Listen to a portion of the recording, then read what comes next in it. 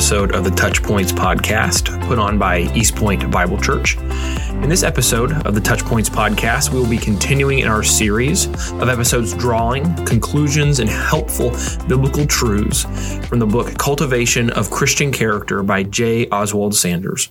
Our subject of focus in today's episode will be on what it means to be in Christ and for Christ to be in us.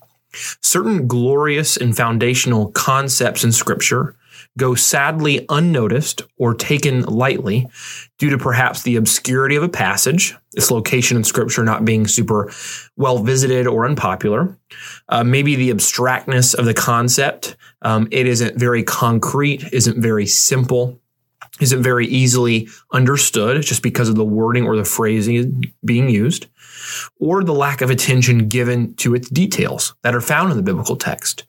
One of the more understudied, underappreciated, and undervalued truths of Scripture is the reality of the believer being in Christ. Such simple words can easily be glossed over or missed by readers of God's Word. Sometimes the smallest of phrases contain the largest and grandest of truths. Just like the smallest of openings in the ground can be a doorway to the largest and most impressive caves. Something that seems insignificant on the surface can often lead to something truly magnificent and earth-shattering once you enter through that small opening. And so that's the way it is with the words in Christ. They are something so small, something so seemingly insignificant, something so simple, and yet it opens up to a great cavern of truth for the believer to know that causes us to worship God in such a rich and vibrant way as we reflect on the truth contained in those simple phrases of in Christ, Christ in us. This small phrase has a big meaning, and it is not hard to find in Scripture. Over 40 times in the New Testament, the phrase in Christ or a similar phrase is used to describe the believer's new relationships with God in our new condition before God. The significance of these concepts is undeniable due to the great number of references used to describe our condition in relationship with God in this way of being in Christ. And so together, let's spend some time examining this wonderful, widespread, but often overlooked phrase, in Christ. And let's also look at some others like it. And so we can reap the great spiritual benefits and knowledge from dwelling on these sweet truths of our salvation in Christ. We will be examining three interconnected yet distinct phrases from Scripture, which are well summarized by these three truths about every child of God. The believer is in Christ, Christ is in the believer, and Christ is to be formed in the believer. These three essential truths of Scripture emphasize the following. In Christ summarizes our spiritual condition and position before God. Christ in us summarizes our new relationship with Jesus. And Christ being formed in us summarizes the spiritual growth that should define the new life of a believer who is in Christ and Christ is in them. So let's unpack each of these key phrases and examine the biblical truth that can be found in each. The first phrase, in Christ, portrays the believer's spiritual condition and position before God. In Christ is used, quite interestingly, by Paul as a frequent title or descriptor of those who are believers of Jesus. He uses it all throughout his epistles and letters in the New Testament to refer to those who are saved by Jesus.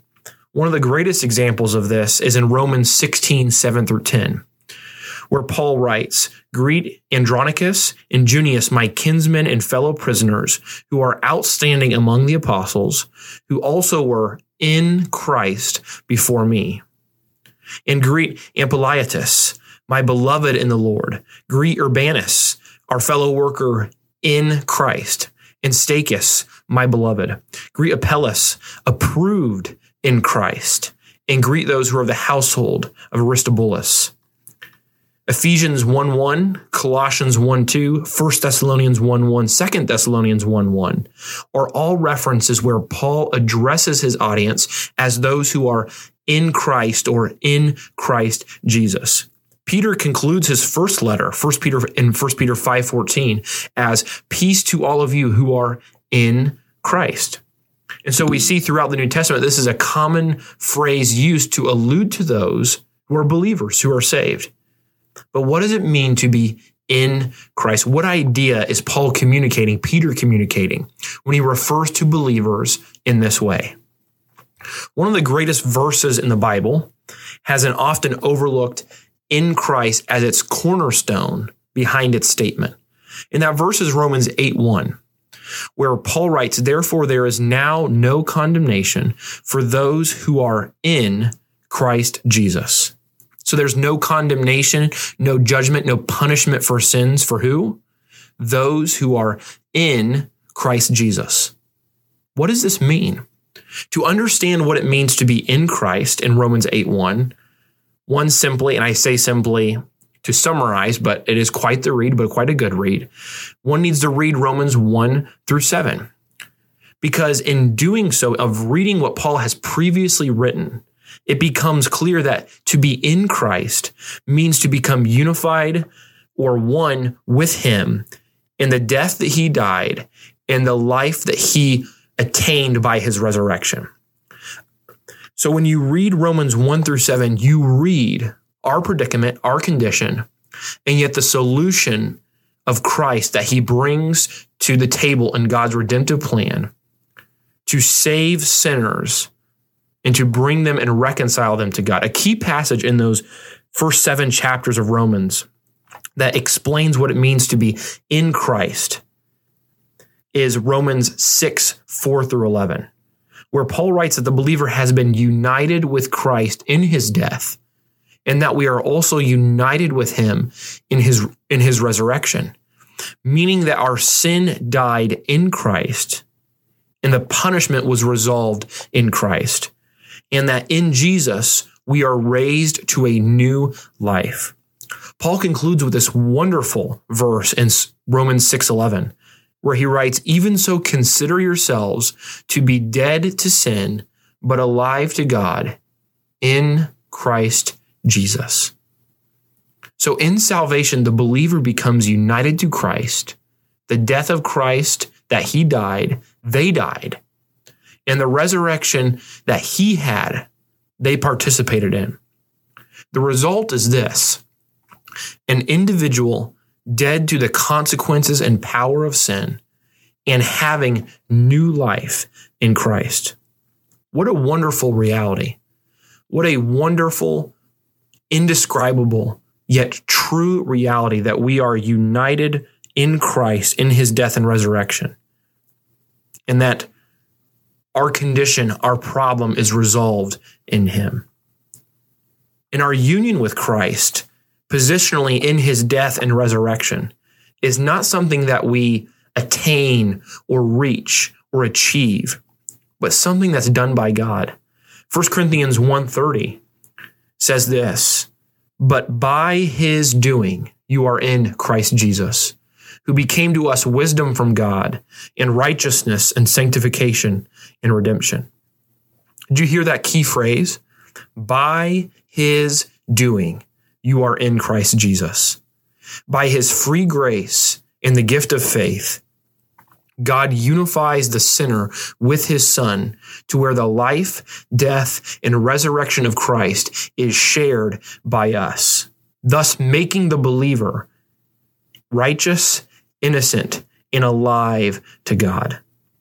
God causes us by his doing, by his work, by his power, by the extension of his will, to be in Christ, associated, united with him in his death, in his life, and in his resurrection, to where the benefits and the consequences of those things are shared by us.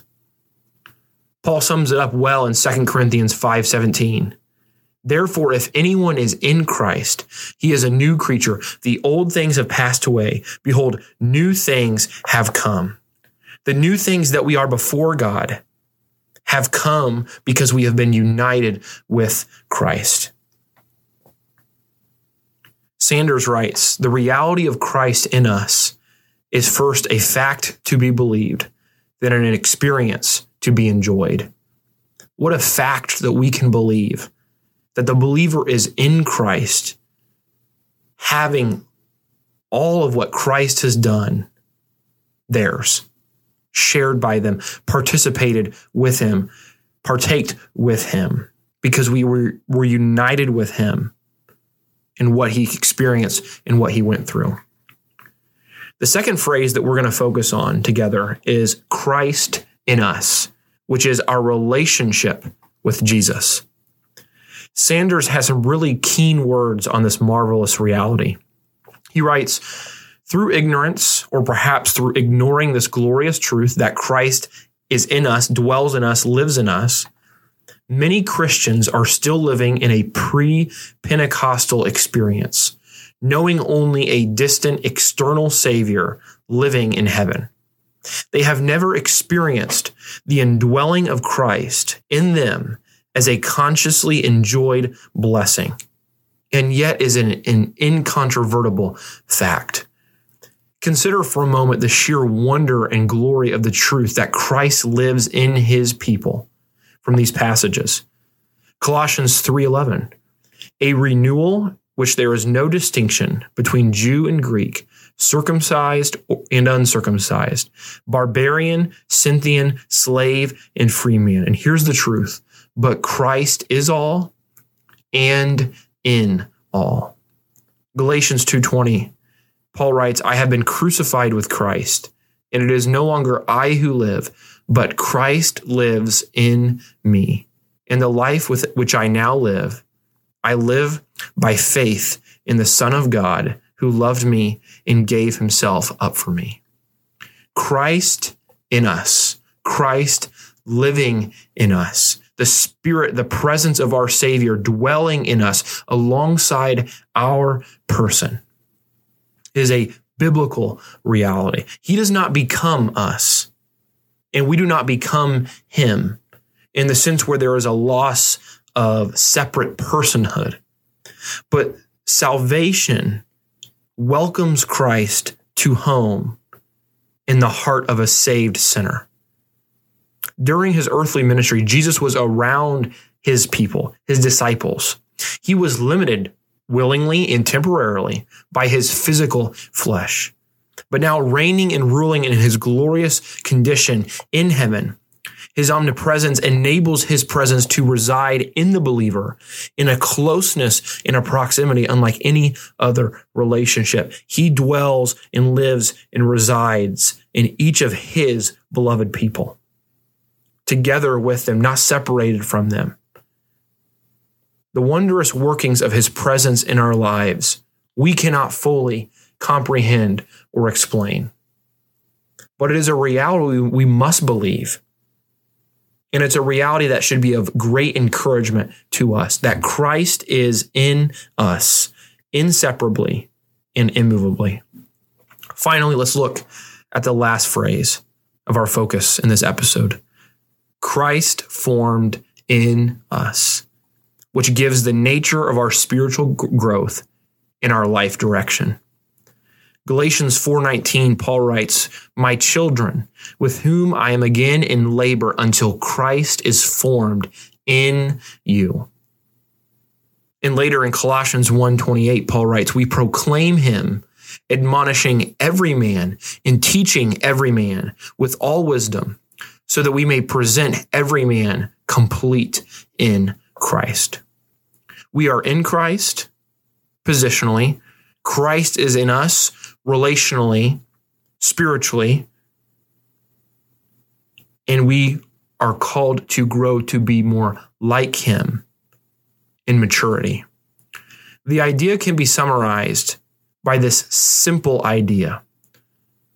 Christ formed in us means more Jesus and less self-life, as Sanders says. The Christian life is the regression and dismissal of the old self in our life and the growth of Christ impacting and influencing everything the believer does. Christ is in us, but he can be more of us. We can increase his influence in our lives. We can be transformed from degree to degree of being more like him who dwells within. Christ formed in us is the idea of Christ gradually, increasingly becoming more of who we are and shaping the decisions that we make, the attitudes that we have, and the behaviors that we do. Sanders gives us this great encouragement of how this happens, or at least one key area in which this happens. How is the process of forming Christ within the believer advanced? Every circumstance of our lives has been planned with this end in view. Our heredity and environment, our temperament, and all the frustrations and disappointments of life are not the result of blind chance. They are the careful planning of an omniscient and all-loving God. As we subject ourselves to the Word of God, the Lordship of Christ, and the leading of the Spirit, the circumstances will combine to wean us from the old life of self-pleasing and to conform us to the image of Christ. Our Father loves us so well that he places us in positions of great difficulty and perplexity, withdraws some cherished object of love, and places us to live and work with or among uncongenial people, all in order that we may despair ourselves and learn to draw more on the resources which are for us in Christ. What Sanders said so well is that the end goal of God in every single one of his people is Christ being formed to a greater degree, to a greater extent in them, where we are more Christ and less self-life, old life, the life that existed before. In all circumstances, all situations, all conditions are for that end and for that good, that Christ be formed in us. I sincerely hope that these truths that we have explored through Scripture and these truths that we have enjoyed to reflect on together have been encouraging to you. We are in Christ. Our position before God is secure. Christ is in us. Our communion with our Savior is remarkable. And Christ formed in us, the objective for our lives is clear for us. Be blessed by these truths. Yearn to understand these truths more, and praise God for what he has done to make us be in Christ. Thank you for listening to this episode of the TouchPointes podcast. God bless.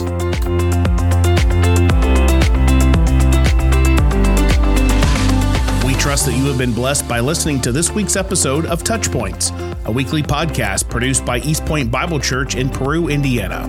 To learn more about East Point, we would love to connect with you by reaching out via our website at ebcperu.org. That's ebcperu.org.